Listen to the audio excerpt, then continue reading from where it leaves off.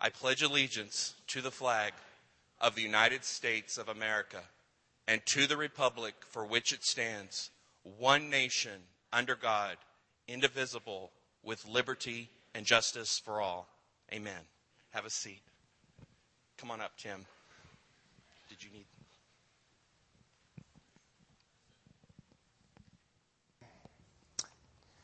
Well, I'm sorry you got the wrong David Barton tonight. I hope I'm not the sacrificial lamb for your frustration, but I do want to share tonight with us a lot of the concepts that are significant for our nation. I'll wait for my slides to get going. Maybe. I'm really going to be in trouble. That's not mine. That's mine. We made it. We are so blessed as Americans to live in the nation we live. When you look at what we've accomplished, what we've done as a nation, what our founding fathers did when they put together the documents of our freedom, the Declaration, the Constitution, since we had the American Revolution and we wrote our own Constitution, we have set a new world record every single year for the nation living the longest under a single piece of paper. Now, that's quite remarkable when you consider stability and the way the world's going today, that we still live under our original framework, our original document, where we started our nation. We are the most successful nation in the history of the world, which is pretty amazing. In fact, when you compare the history of the world, if you look at the United Nations, this last year there were 192 member nations that were present at the United Nations. Of those 192 member nations, we're one of the only nations of the world, of those present, 192, that doesn't average a revolution every 30 to 40 years. Most nations in the world are going through what Egypt and Libya and Syria are going through. As Americans, we have stability. Now, I mentioned that we still live in our original framework, our original Constitution. What's interesting is when you look at the rest of the world, places like France, when we went through our American Revolution, France went through a French Revolution very shortly after our revolution. We had a constitution that we established. France had a constitution. Do you know since that time, we both had our constitution about the same time. France has had 15 different forms of government since their first constitution after the revolution. We're still in our first. You can move over to Poland. Poland, since 1921, has had 7 different forms of government. If you move up from Poland, you go to Russia. Since 1917, Russia's had 4 different forms of government. We're still in our first.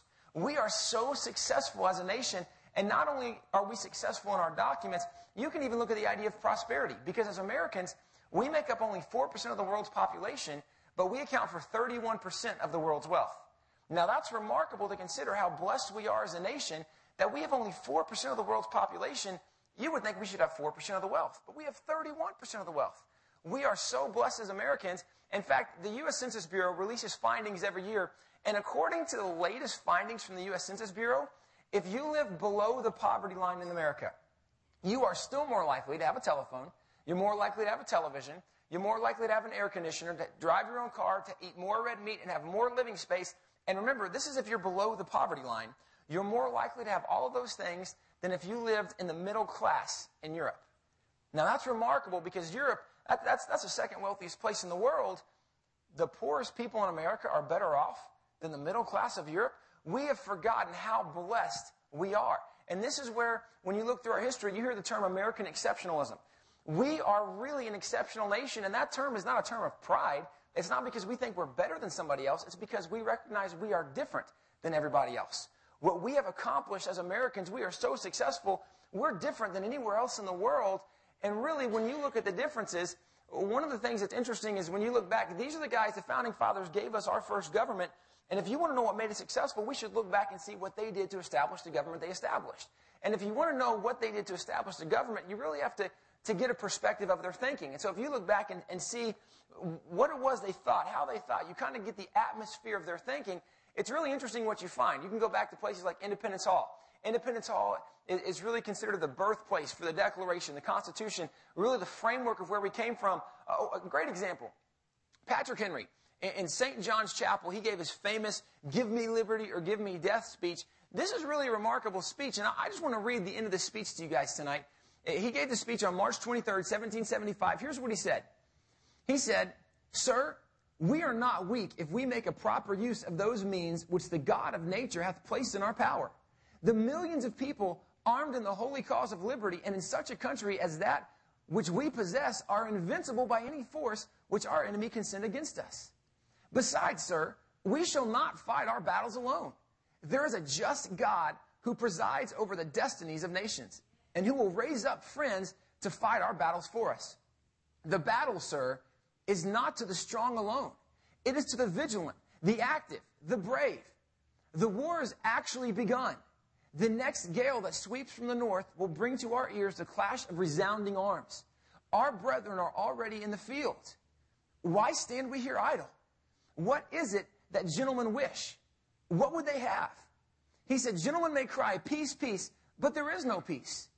Is life so dear, or peace so sweet as to be purchased at the price of chains and slavery? Forbid it, Almighty God. I know not what course others may take, but as for me, give me liberty or give me death. Now, we've heard this speech before. We know his give me liberty or give me death. What's interesting is when you look at this, I just read to you 14 sentences. Now, wanting to know the thinking, the framework where really they got their ideas from, it's interesting. In those 14 sentences I just read to you, I wonder how many Bible verses you recognized. Now, this is interesting. 14 sentences. How many Bible? See, it's interesting because most people today would go, well, I didn't hear him quote a Bible verse. What's amazing in this speech, he gave 11 Bible verses in 14 sentences. Now, the reason we don't recognize it today is because he didn't say, okay, open your Bibles, turn with me to Matthew 22, we're going to read verse 15, because he didn't say open to Job or open to Ezekiel. We've forgotten, but see, what's amazing is when you look at all the references that he had directly from the Bible was such a part of their daily life that you find it everywhere in everything they did, and it's amazing for us as believers today that we have a hard time identifying what for them was second nature. The Bible was so much a part of their life, it came out in their everyday speech. And we used to know this, but this is part of the thinking that shaped what they did. And in fact, you have people like Benjamin Franklin. Benjamin Franklin, if you go to the Constitutional Convention, and actually he gave his famous speech on June 28, 1787, we were about 4.5 weeks into the convention. And there were 13 different colonies that sent 13 different delegations, and everybody had their own idea. New Jersey came with a New Jersey plan. There was a Virginia plan. There was a Vermont plan. Everybody had their own idea. And so when they all got together, nobody could really agree on what was going to be the best thing for our nation. They were so frustrated at the end of 4 weeks of seemingly accomplishing nothing that delegates began to leave. Alexander Hamilton took his group of men, said, we're done, we're going home. George Mason took his group, said, we're leaving. As men are frustrated and begin to leave, Benjamin Franklin says, guys, can I say something? Calls on George Washington, the president of the convention. As he calls on George Washington, this is where he gives his really famous speech. It's called the prayer. Here's what he said. In this situation of this assembly, groping as it were in the dark to find political truth, and scarce able to distinguish it when presented to us, how has it happened, sir, that we have not hitherto once thought of humbly applying to the Father of lights to illuminate our understanding? He said, in the beginning of the contest with Great Britain, when we were sensible of danger, we had daily prayer in this room for divine protection. Our prayers were heard, and they were graciously answered. All of us engaged in the struggle must have observed frequent instances of a superintending providence in our favor. And have we now forgotten this powerful friend? Or do we imagine we no longer need his assistance? He said, I have lived, sir, a long time. And the longer I live, the more convincing proofs I see of this truth, that God governs the affairs of men. If a sparrow cannot fall to the ground without his notice, is it probable that an empire can rise without his aid? We have been assured in the sacred writings that except the Lord build the house, they labor in vain that build it. I firmly believe this, and I also believe without his concurring aid, we shall succeed in this political building no better than the builders of Babel, and we shall become a reproach and a byword down to future generations. I therefore beg leave to move that henceforth prayers imploring the assistance of heaven and its blessings on our deliberation be held in this assembly every morning before we proceed to business. Now, in all of that, there were 14 sentences. Again, how many Bible verses? This should be getting a little easier for us. We know there's probably a lot in this thing. In this, how many Bible verses? There were actually 13 different references he made to the Bible. Now, again, we might have recognized some of them, and I understand, especially people with gray hair that have been saved longer than me, you probably recognize these instantly. It took me a little research to find all these Bible verses.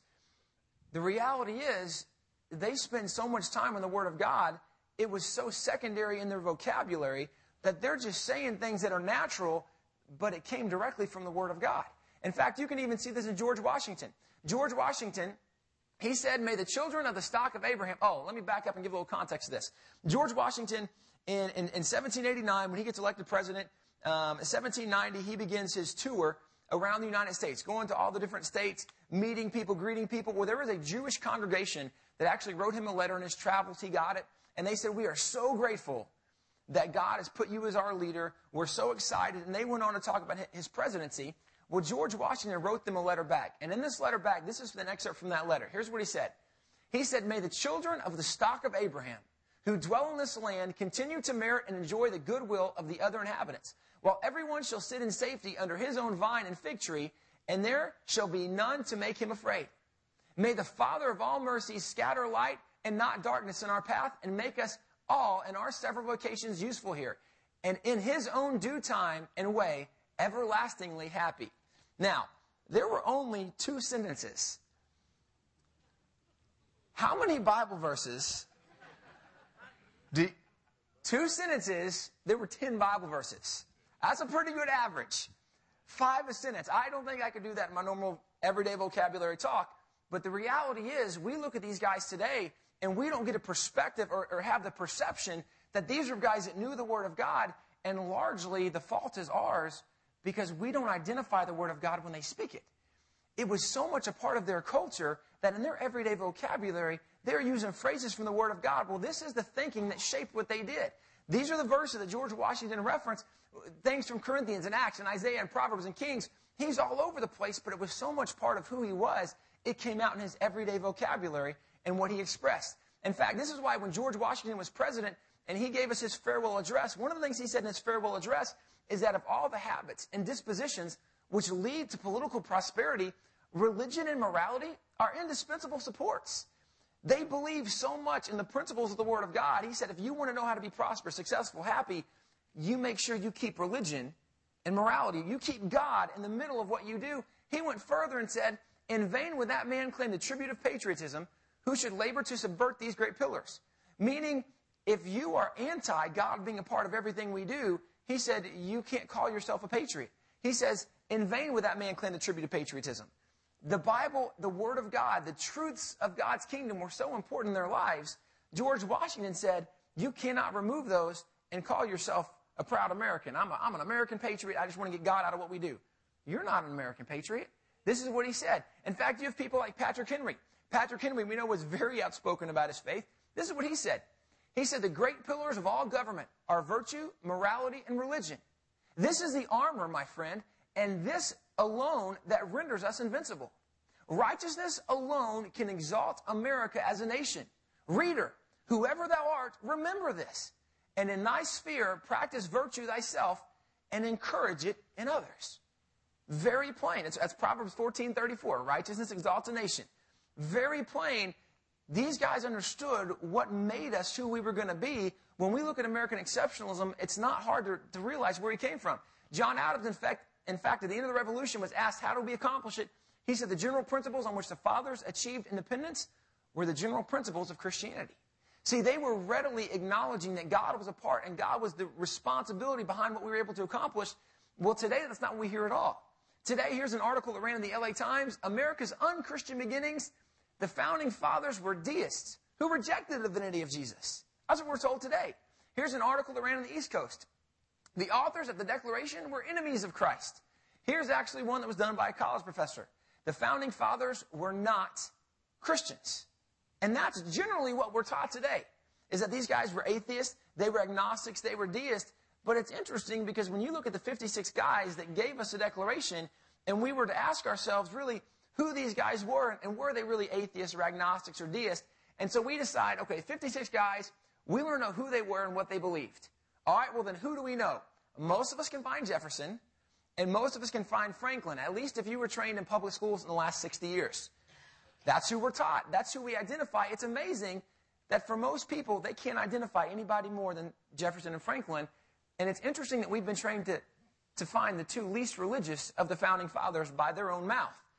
When you look at the rest, if you just start on the front row over here, Richard Henry Lee, we've never heard of Richard Henry Lee. You have people like George Clinton. We don't know about George Clinton. Sam Adams. He was considered the father of the American Revolution. He was in charge of the Sons of Liberty. He was considered the reason we had the American Revolution. Today, we have no idea really anything about Sam Adams. You have people like Charles Carroll. Just keep going across the front row. Robert Morris. You have people like Dr. Benjamin Rush.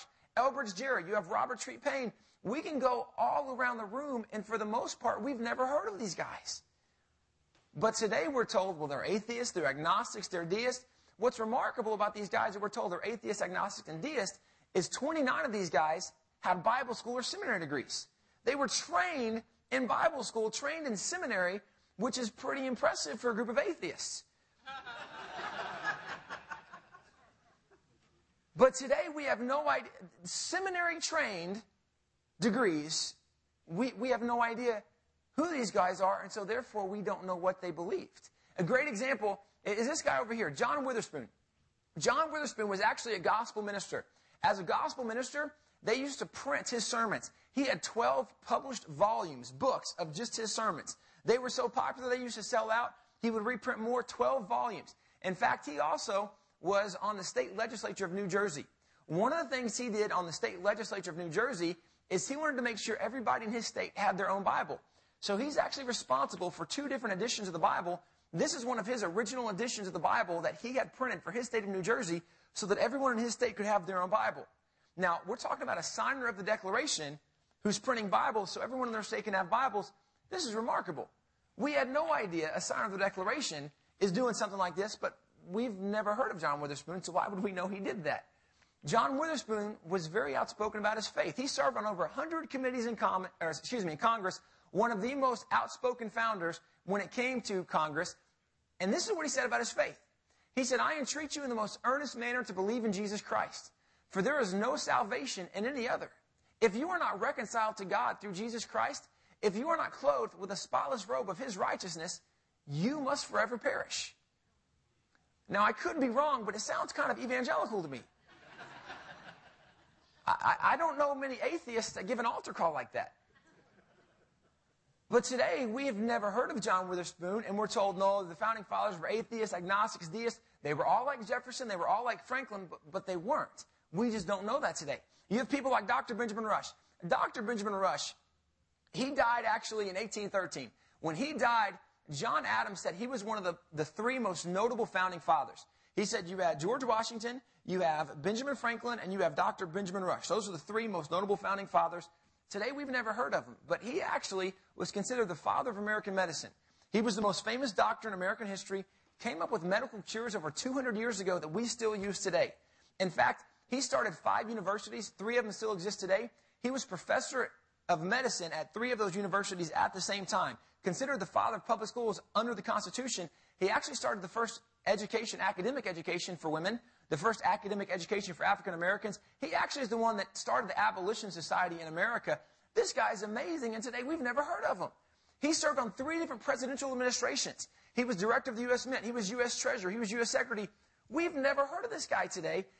But if you go to church, and if you've ever been to Sunday school, you in large part have him to thank for it because he started the Sunday school movement in America.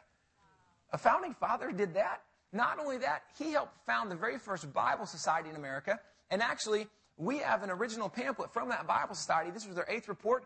And he actually would write these reports. And one of the things he said is that there are 2 reasons he believed everyone in the United States should have a Bible. Everyone in America should have a Bible. He said the 2 reasons are, number 1, if people would have a Bible and they would read the Bible for themselves, they would get saved. He said, number 2, if everyone would have a Bible and they would read their Bible and really live according to the Bible, it would solve every social injustice in our world today.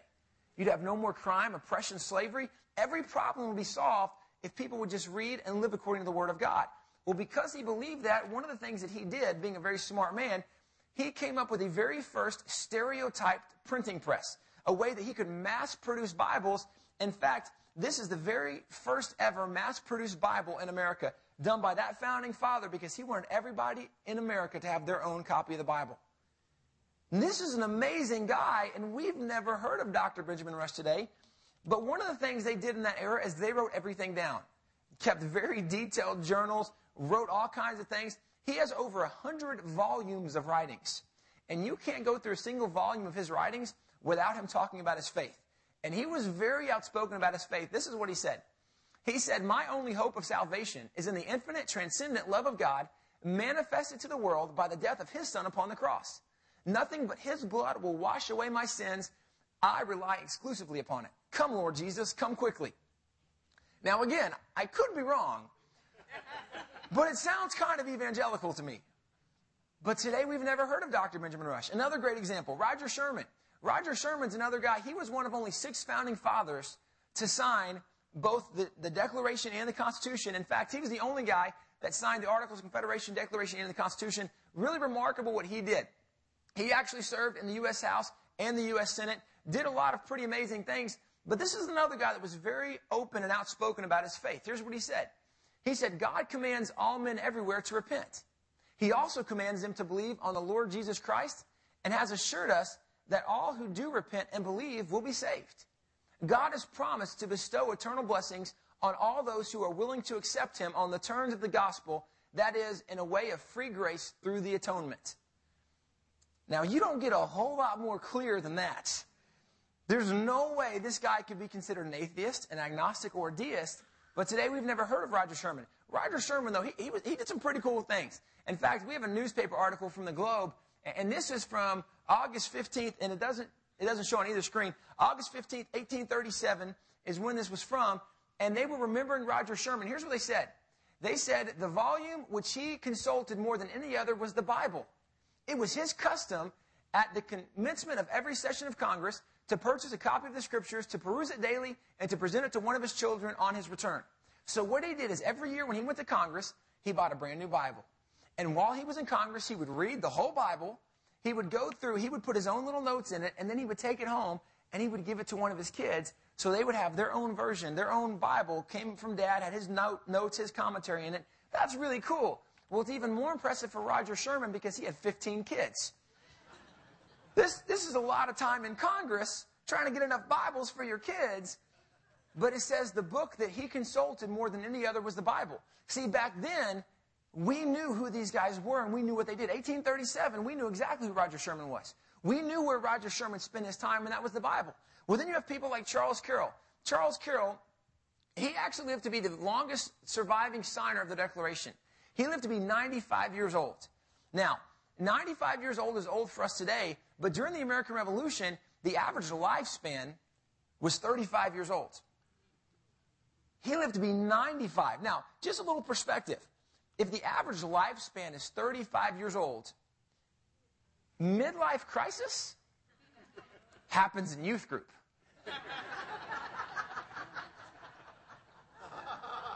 He lived to be 95 years old. He's outliving his kids. He's outliving his grandkids. Well, one day, one of his grandkids write him a letter. And in this letter, they say, Grandpa Carroll, you've lived a long time, but you understand, one day you will die. And when you die, are you prepared to stand before God in judgment? That's a good question. Well, he wrote back a letter, and I have this original copy of the letter, and he wrote back this letter, and in this letter, and I'm going to start off right here, I put it on the screen where my arrow is, it starts off on the mercy. Here's what he said in response to, am I prepared to stand before God in judgment? He says, on the mercy of my Redeemer, I rely for salvation, and on his merits, not on the works I have done in obedience to his precepts. Now, I don't know if you recognize that, but that sounds a lot like Ephesians 2, 8, and 9. By grace you've been saved through faith, and not none of yourself, so no one can boast. This guy is quoting a Bible verse back to, am I prepared to stand before God in judgment? See, this doesn't sound like a group of people that were anti-God, but today we know so little about them, who they were and what they did, that we don't recognize the Christian influence that was in their life. In fact, today, well, before I get there, he lived to be 95 years old. He lived to be the last surviving signer of the Declaration. On July 4th, 1826, it was the 50th anniversary of that document being signed. He actually received a letter from New York, from the government of New York, said, you're the last guy to be alive. We have an original copy of the Declaration. The original copy didn't have all the signatures at the bottom, but this was done for all 13 states so they could see what they were being a part of. And New York said, will you please come to New York? Will you write an inscription on our Declaration? We want to put it on display at New York City Hall for everyone to come see this original signer, his inscription on it. It'd be a really neat deal. So he rides all the way up to New York, puts an inscription on this Declaration. They put it on display at New York City Hall. Here's what he wrote on that inscription. I am grateful to Almighty God for the blessings which through Jesus Christ our Lord He has conferred on my beloved country. I'm so grateful for God, because of Jesus, for what He's done for America. What an incredible statement. These are people that really, their faith was very evident. It's not hard to see their faith when you look at who they are and where they came from. The problem is today is we're told these guys were atheists, they were agnostics, and they were deists. In fact, there's a book that's in universities today. It's called The Godless Constitution. It was written by 2 professors from Cornell University. And these guys make the leap and conclusion that we have a godless constitution. The reason it's a godless constitution is because the founding fathers were godless, and godless men do godless things. Now, that makes sense. But I would like to know where they got their information from that says they were all godless. The founding fathers were godless. Well, if you want to know where they got their information from, you can just go to the back of the book, and you see this is where they have their sources, their footnotes. Here's a note on sources. This is where they say they get their information from. Here's what they said. We have dispensed with the usual scholarly apparatus of footnotes. This is still taught in universities today. This is what our kids learn in school. No, they were atheists, agnostic, and deists. No, we don't have any proof, but we just want you to take our word for it. This is the reality of why we battle this, because we don't know the true history anymore, and we don't look back to see that these guys don't know what they're talking about. Although the reality is, when you look at the evidence is very clear who we were, where we came from, and what we believed, and really what even helped us be successful, which is the whole idea of what we open with. What was it that really shaped the thinking of the founding fathers? What was it that really influenced them to do what they did? Well, it's very evident their influence, largely, beyond anything else, was the Word of God. It was the principles of God's kingdom that shaped so much of the thinking. And so that's why when you look at what they established with our government, the government that has made our nation the most successful nation in the history of the world, when they established what they did, it was because of the principles they learned in the Word of God. But the question we see really relevant in our culture and world today is, what do we do with government? Because clearly we have a lot of issues going on in our government. We see Christian heritage. We see where we came from. But what do? I love what Thomas Jefferson said. When you look at the principles of good government, Thomas Jefferson's a pretty good place to go. In fact, in Thomas Jefferson's first inaugural address, he dealt very specifically with the issue of government, with where we are, with what's going on. And with the issue of government, I want to read just a little excerpt from his first inaugural address. And here's what he said about government. He said, after acknowledging and enduring and overruling providence, what more is necessary to make us a happy and prosperous people? He said, still one thing more. A wise and frugal government which shall restrain men from injuring one another, which shall leave them otherwise free to regulate their own pursuits of industry and improvement, and shall not take from the mouth of labor the bread it has earned. This is the sum of good government. Now, in that, he actually said 5 different things and concluded with, this is the sum of good government. This is what makes a government successful. And so I want to go back. If he says this is what is good government, he was there at the beginning. He helped do everything that we did as a nation. He probably would know what made it successful. And this is what he said. He said, when you look at the sum of good government, the first thing he said is, you have to acknowledge and adore God. Now, by the way, this is exactly where we came from as a nation, because when you look at the Declaration in 45 words gives our philosophy of government. And you know these words. It's, we hold these truths to be self-evident, that all men are created equal, that they are endowed by their Creator with certain inalienable rights, that among these are life, liberty, and the pursuit of happiness, that to secure these rights, governments are instituted among men. Now, we see the philosophy of American government in those 45 words. The first thing is there is a divine creator, that we believe all men are created. There is a God, and specifically that the divine creator or God gives us inalienable, guaranteed rights. And the third thing we saw is that government exists to secure or to protect our God-given rights. Now, this is the premise of where our nation started, of what we believed, is we believe there is a God who has given us rights, and government exists to protect those rights. Now, the reason Thomas Jefferson said we have to first acknowledge God, if you don't acknowledge that we came from God, then you don't believe government is here to protect our God-given rights. Because if we didn't come from God, God didn't give you rights. Therefore, government doesn't have to protect the rights that God has given us, the freedoms that God has given us. That's why Jefferson said you have to first acknowledge there is a God. And this, by the way, is where we see the idea of limited government. Limited government, the phrase we use today is kind of misunderstood by some people, Because limited government has nothing to do with the size of government in a numerical sense of how many people are involved in government. Limited government really has to do with the jurisdiction or the reach of government. What government has a say in and doesn't have a say in. If you understand, according to what we believe in the Declaration, that government is here to protect the rights that God has given us, then government doesn't get to decide what rights we can or can't have. God's already told us what rights we have. Your only job is to protect what God has given us. But if you don't believe there's a God, then rights come from government. And so government can regulate, and government can restrict, and government can overreach, and there's not a limited government. And this is the principle you see in secular governments. In secular governments, there's never a limited government. This is where you see in secular governments, you have your communism and socialism. Government has to come in and control and take care of things because that's government's job. Well, in America, we always believed it was different. We believe that God has already spoken. God has given us rights. Government's job is just to protect what God has given us. And this is the whole premise why we have to acknowledge there is a God, because otherwise we're not going to review anything else correctly if there's not a God. Well, George Washington, he also, in one of his presidential proclamations, one of the things he said in his proclamation is, "It is the duty of all nations to acknowledge the providence of Almighty God, to obey His will, to be grateful for His benefits, and humbly to implore His protection and favor." Now, as simple as that was, I want to point out with some emphasis exactly what he said, because he said, it is the duty. That means it's a responsibility. There's an obligation. An obligation to do what? Well, he said the first thing was to acknowledge the providence of Almighty God.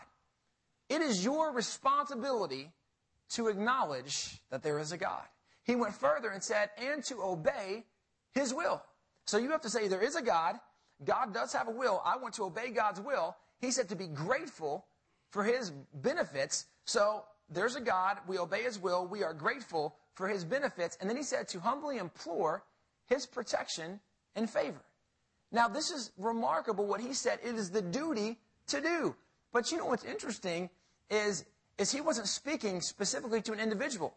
He said it is the duty of all nations. That's interesting. Because now it's not the duty of the church. It's not the duty of the pastor or the duty of people that believe God. It is the duty of a nation to do this. And this is the view where our nation found it.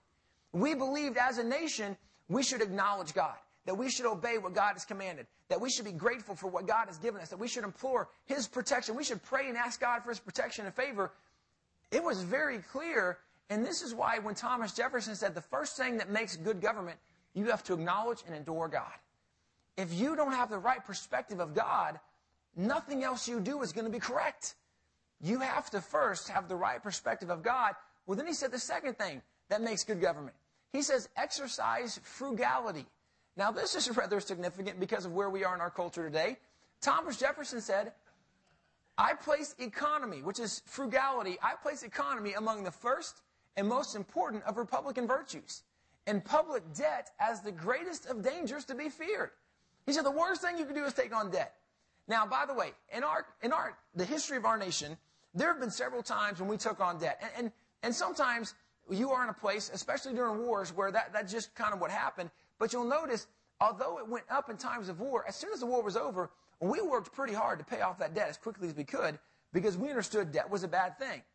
When you look at where we are today, it's rather shocking and even a little terrifying to consider how much debt that we are taking on, and not just how much that we have right now, but how much that we have promised and committed to our future.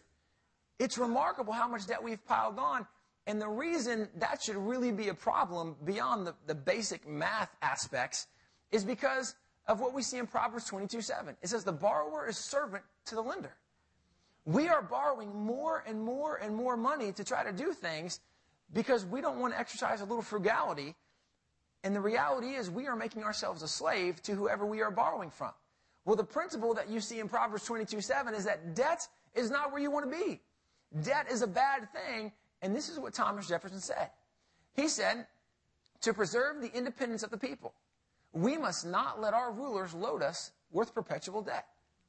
He said, we must make our choice between frugality and liberty or excessive spending and servitude. It's amazing the correlation, the parallel he makes. He says, you can live frugally and have freedom, or you can spend money you don't have and be a slave the rest of your life. It's amazing where we find ourselves today. He said, if the debt should be swelled to a formidable size, its entire discharge will be despaired of, and we shall be committed to a career of debt, corruption, and rottenness. It's a pretty powerful statement, but that's a very powerful and very accurate perspective when you start loading on debt.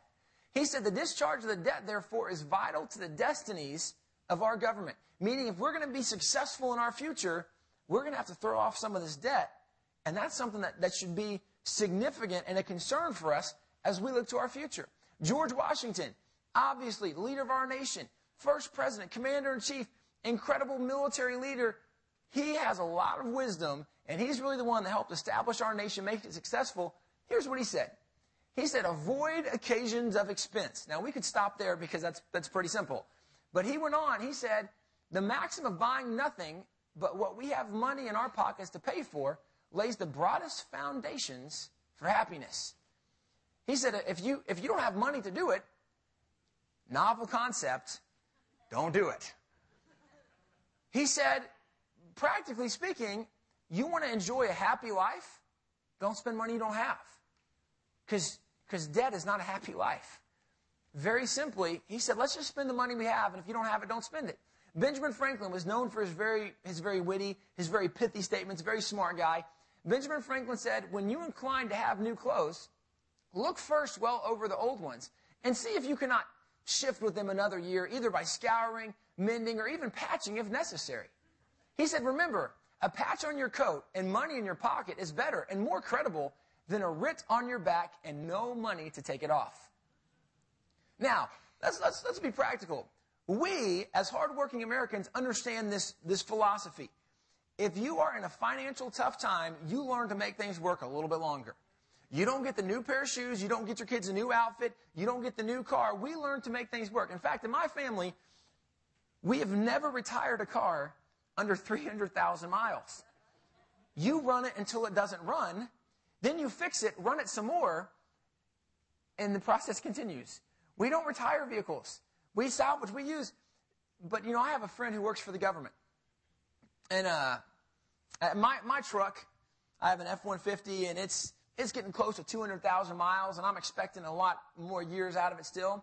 I have a buddy who was talking about the fact that, his government car it's getting a little beat up, and it's about time for him to get a new government car. Now, coming from the perspective that you run them till they don't run, I'm thinking, well, he must have a lot of miles in this thing. And I said, so it's time to get a new car? I said, well, how many miles do you have? He says, man, I have almost 50,000 miles, so it's time to get a new one. But see, this is the skewed mentality that we see in government, that we are spending money. Instead of recognizing we are in a financial crisis situation, we should cut back where we can. We're still spending money we don't have. And I love what Franklin said, just real smart. He said, you should put a patch on that hole and just keep it a little bit longer. Just hang on to it because we need to save money where we can. This is why Jefferson said, if you want to know what makes good government, they exercise frugality. They don't spend money they don't have to spend where they don't have the money to spend. Well, he said the third thing is it restrains the infliction of injury. Now, one of the things that we see in the Bible, actually, when you look at 1 Timothy 1, 8 through 10, it says, we know that the law is good if it is used as it should be used. Meaning the law is like a farm tool. If you use it the right way, it works very well. And this is what Paul said about the law. He said, it must be remembered, of course, that laws are made not for good people, but for lawbreakers and criminals. Now, what a novel concept. That the good people shouldn't fear the law. Good people shouldn't fear government. It should be the bad guys. The people breaking the law. You know what's amazing? I get terrified when I see a police officer pull out, and I'm a good guy. I don't do any. But we have become terrified of government and their overreach and what they do. And this is what Paul said. The laws are supposed to be a terror to the bad guys. He said the laws are for the murderers, for the immoral, for the sexual perverts, the prostitutes, for homosexuals, for slave traders, for kidnappers, for perjurers, or for those who do anything else contrary to sound teaching. The law should be a terror to the bad guy, not a terror to the good guy. But I don't know many criminals that are scared of the IRS. I know a lot of good people that are terrified of the IRS. I'm always worried about how I fill out my taxes. What's going to happen? We have lost the concept of the point of government, that it is to protect the good and punish the bad. We've lost that concept. But one of the things that's interesting, when you look at our U.S. federal code, we are responsible for the law, whether we really know all the law or not. Ignorance of the law is no excuse. In fact, I live up in Weatherford. When I was driving down this afternoon, the speed limit changed several times, and there was a couple times I wasn't really sure, and I was being safe. I wanted to go a little slow and not speed because I don't want to get pulled over and have to pay a ticket. That's ridiculous. But I knew if I was speeding and a police officer pulls me over and I'm going 70 in a 45 or 55, and he says, son, you're going too fast, and I say, sorry, he's not going to go, well, that's okay. No, I get a ticket because ignorance of the law is no excuse. Well, it's the same thing with every law we have in our nation. You have to know the laws of the land where you live. So if you want to know the laws of our nation, let's say that you decide to read our laws. If you read 700 pages per week, it would only take you 25,000 years to read all the laws. Now, we have laws to regulate everything, but we have ceased to punish the bad and reward the good, and now the laws are really a pain to the good guy. We've lost perspective, and actually we have a friend.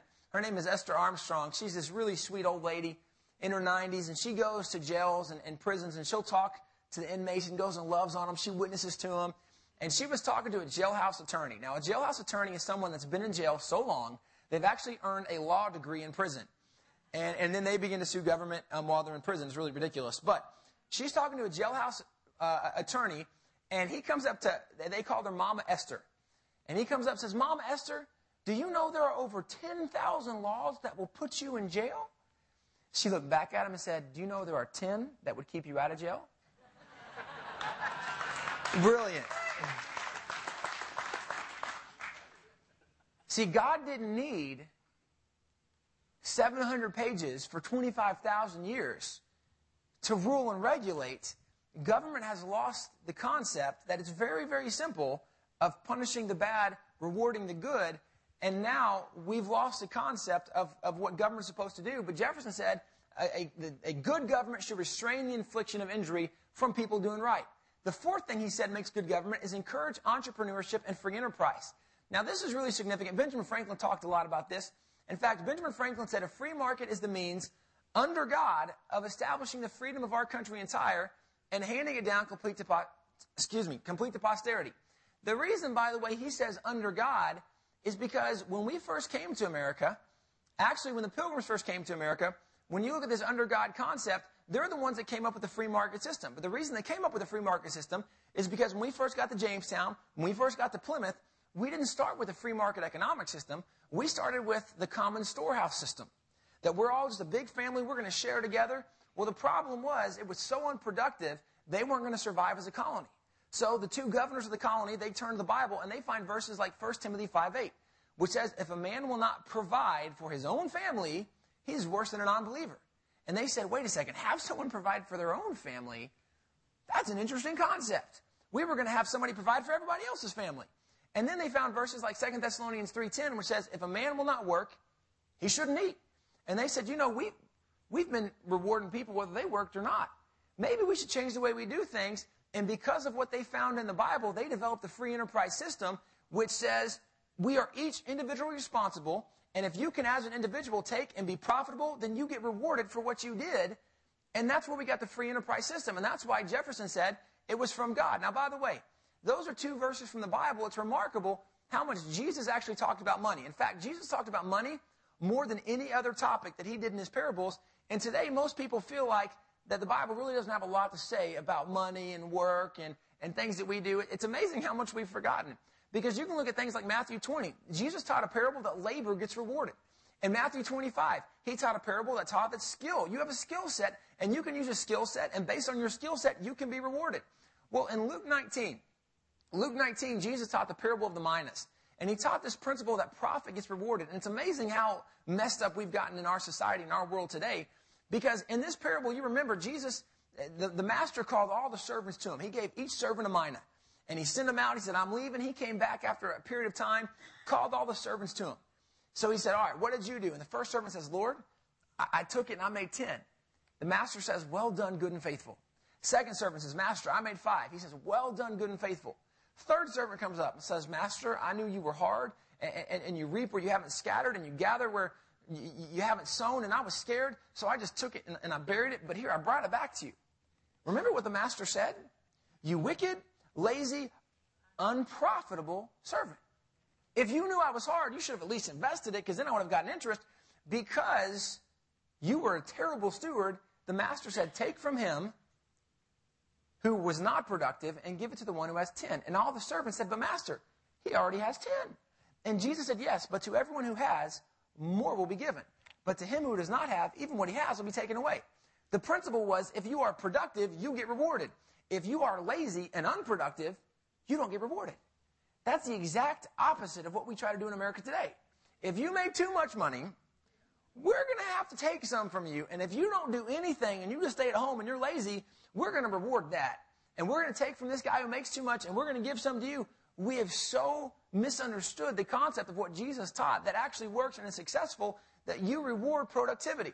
But that's what Jefferson said when he said that the free market is a means under God, because that's what the Bible teaches. The Bible teaches individual responsibility gets rewarded. That's the free market system.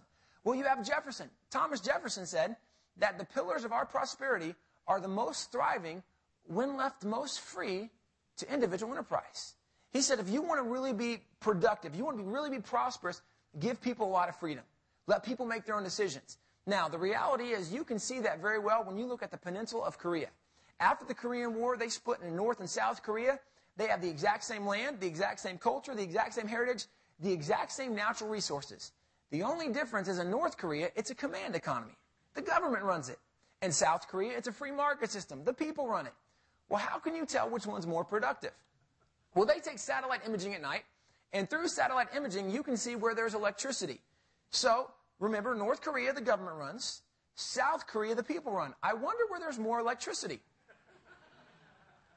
It's not even a contest, although I will say there is one little dot in North Korea, so they have something going on, but I think it's where the dictator lives, so I don't know if it counts. South Korea, so productive because the people have individual responsibility. They get to make their own choices, their own decisions.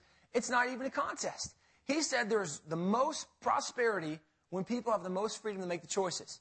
Now, what's interesting is when you look at all the people that needed the bailouts, you look at the bank, the insurance agencies, the mortgage companies, you look at the car companies, all the people that needed the bailouts from government, you know what's interesting is those were the companies that were the most heavily regulated by government. Where government was the most involved, we had the most failure. Where people had the most freedom, we are more productive. And that was the principle that Jefferson talked about. But this, again, goes back to the philosophy that's taught in Scripture of individual responsibility, that when people have freedom, we are more productive. But when you are individually responsible, you also live and do things differently. It's more productive. And that's what we saw. So Jefferson said the fourth thing is government should encourage entrepreneurship and free enterprise, individual responsibility. The fifth and last thing he said is what makes good government. He said it protects the property and earnings of citizens. Now, James Madison was a signer of the Constitution. He helped frame the Bill of Rights. He's the guy that he co-authored the Federalist Papers. He was a president of the United States.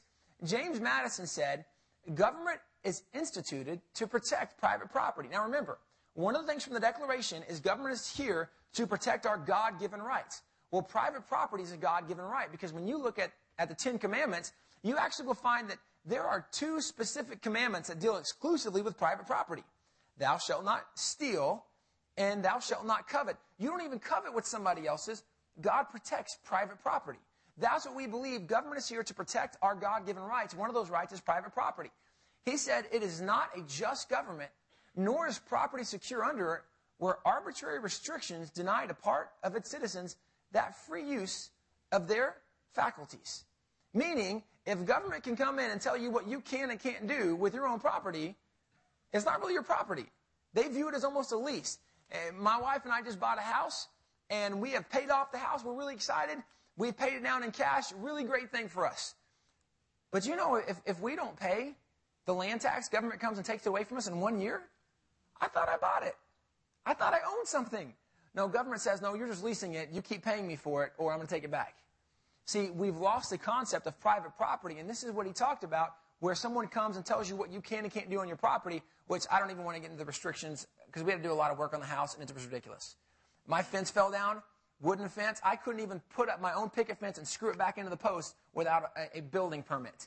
Because they said if you have a screw gun or a driver, nails, anything outside the house, it's considered a building project. Couldn't even put up my own fence. This is ridiculous. Government, get out of my way. Or where the property which a man has and his personal safety and personal liberty is violated by arbitrary seizures of one class of citizens for the service of the rest. You know, one of the interesting things that we've been a part of as wall builders is we work with a lot of religious liberties cases. And there was actually a county down by Houston, and they had about 30 churches inside this county city limits. And inside these 30 churches, actually the city said, you know, churches don't pay taxes, and we want to make some money, and so we need institutions that pay taxes. So we want to kick all the churches out of the city limits, and we're only going to let people stay here that pay taxes. Now that's violating someone's private property to use it. We want to build it. They said we want to build a strip mall so we can make a lot of money, we can tax, and we can get something back. As if churches aren't profitable for the community. As if churches are the ones that are making the police officers have to stay out and work later and longer hours, and churches are the ones that are filling up the jails. We've so lost perspective, but James Madison said government's really supposed to protect private property, and there's no way government should be able to kick a church out or tell a church what they have to do, how they have to do it. We've lost that perspective.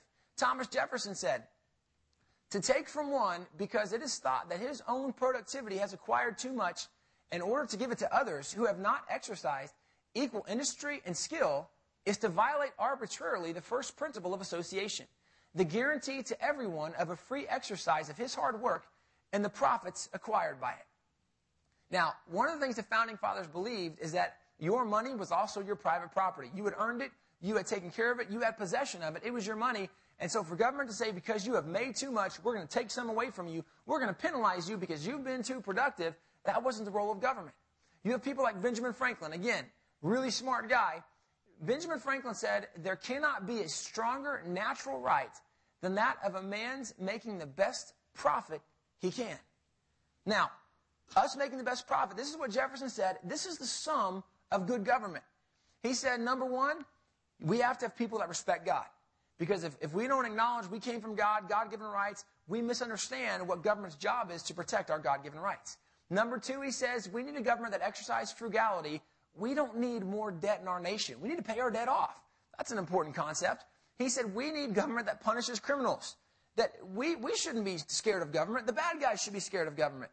That's the sum of good government. He says, number four, encourage free enterprise. That we're not trying to keep people from entering the market. We're not trying to restrict people to make it hard for them to enter the market. No. We want to encourage people to take their God-given giftings and abilities and be productive because that actually helps us as a nation in what we do. And the last thing he said is the sum of good government is that government should protect citizens' property and income. And this is something that's very significant because clearly where we are in our nation today, this is a forgotten concept that Thomas Jefferson said this is what makes us successful. This is good government. This is what will make us as a nation really, really exceptional, was the concept. Well, these are the guys that gave us American exceptionalism. It was the principles of the Word of God. Every single one of those principles directly from Scripture. This is what makes us successful as a people, as a nation, in the home, in the family. This is the principle. But when you look at these things, that's the principles of good government, and that's also the principles that we would say of limited government. And this is our challenge as believers. We live in a day and time where our nation has a lot of religious liberties issues, a lot of things under attack, our debt. We have so many issues that we have to work on, but it's time for us to get back involved. It's amazing that when you look at elections, do you know that not even half of the nation that's eligible to vote votes? And it's even worse for Christians, because less than 25% of Christians even vote in an election. If believers are the ones who have been given the keys to success from the Word of God, we're the ones that should be more active than anybody else because we know what makes something successful. It's time for us to get stirred back up and to get involved in the process. We are not beyond hope. There is so much success that's already taking place, but in order for us to continue to gain ground and get what we need, we have to get involved and we have to do our part. And I want to close with this concept of American exceptionalism. We have been the most successful nation in the history of the world, but it's up to us if we're going to stay that way. It is up to us. We have the answer. We know what it takes, but we have to get involved in the process. We have to let our voice be heard, and we have to encourage our friends. We need to get back in this. We need to take back this nation.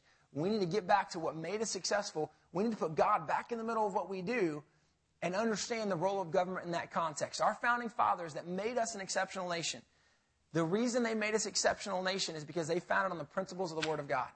Those principles are the same principles that if we will get back to today, we can once again be an exceptional nation. Now, we do have a resource table out there. We have all kinds of material and information we've done at Wall Builders to really look at the founding fathers, who they were, what they believed, what they were a part of. If you guys are interested in some more history, if you want to know some more what they did, we have lots of resources. You also can go to our website, and we have lots of information on our website for you. But I want to encourage us, it's time for us as Americans to stand up, to get back involved in this process. Thank you guys for your time tonight.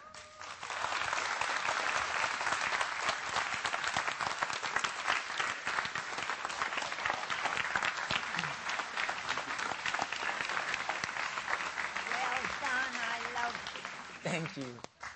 Tim, thank you so much. Very, very, very inspiring. Again, I just want to thank all of y'all for coming. How many of you are not from Generations? Awesome. We are so happy you're here. And Pastor will thank me for this. If you don't have a church home, I'm just saying come here. But we will welcome you with open arms. If you're looking, don't leave your church to come here. No, don't do that. But a church that's reaching out to the community and loving people, this is it.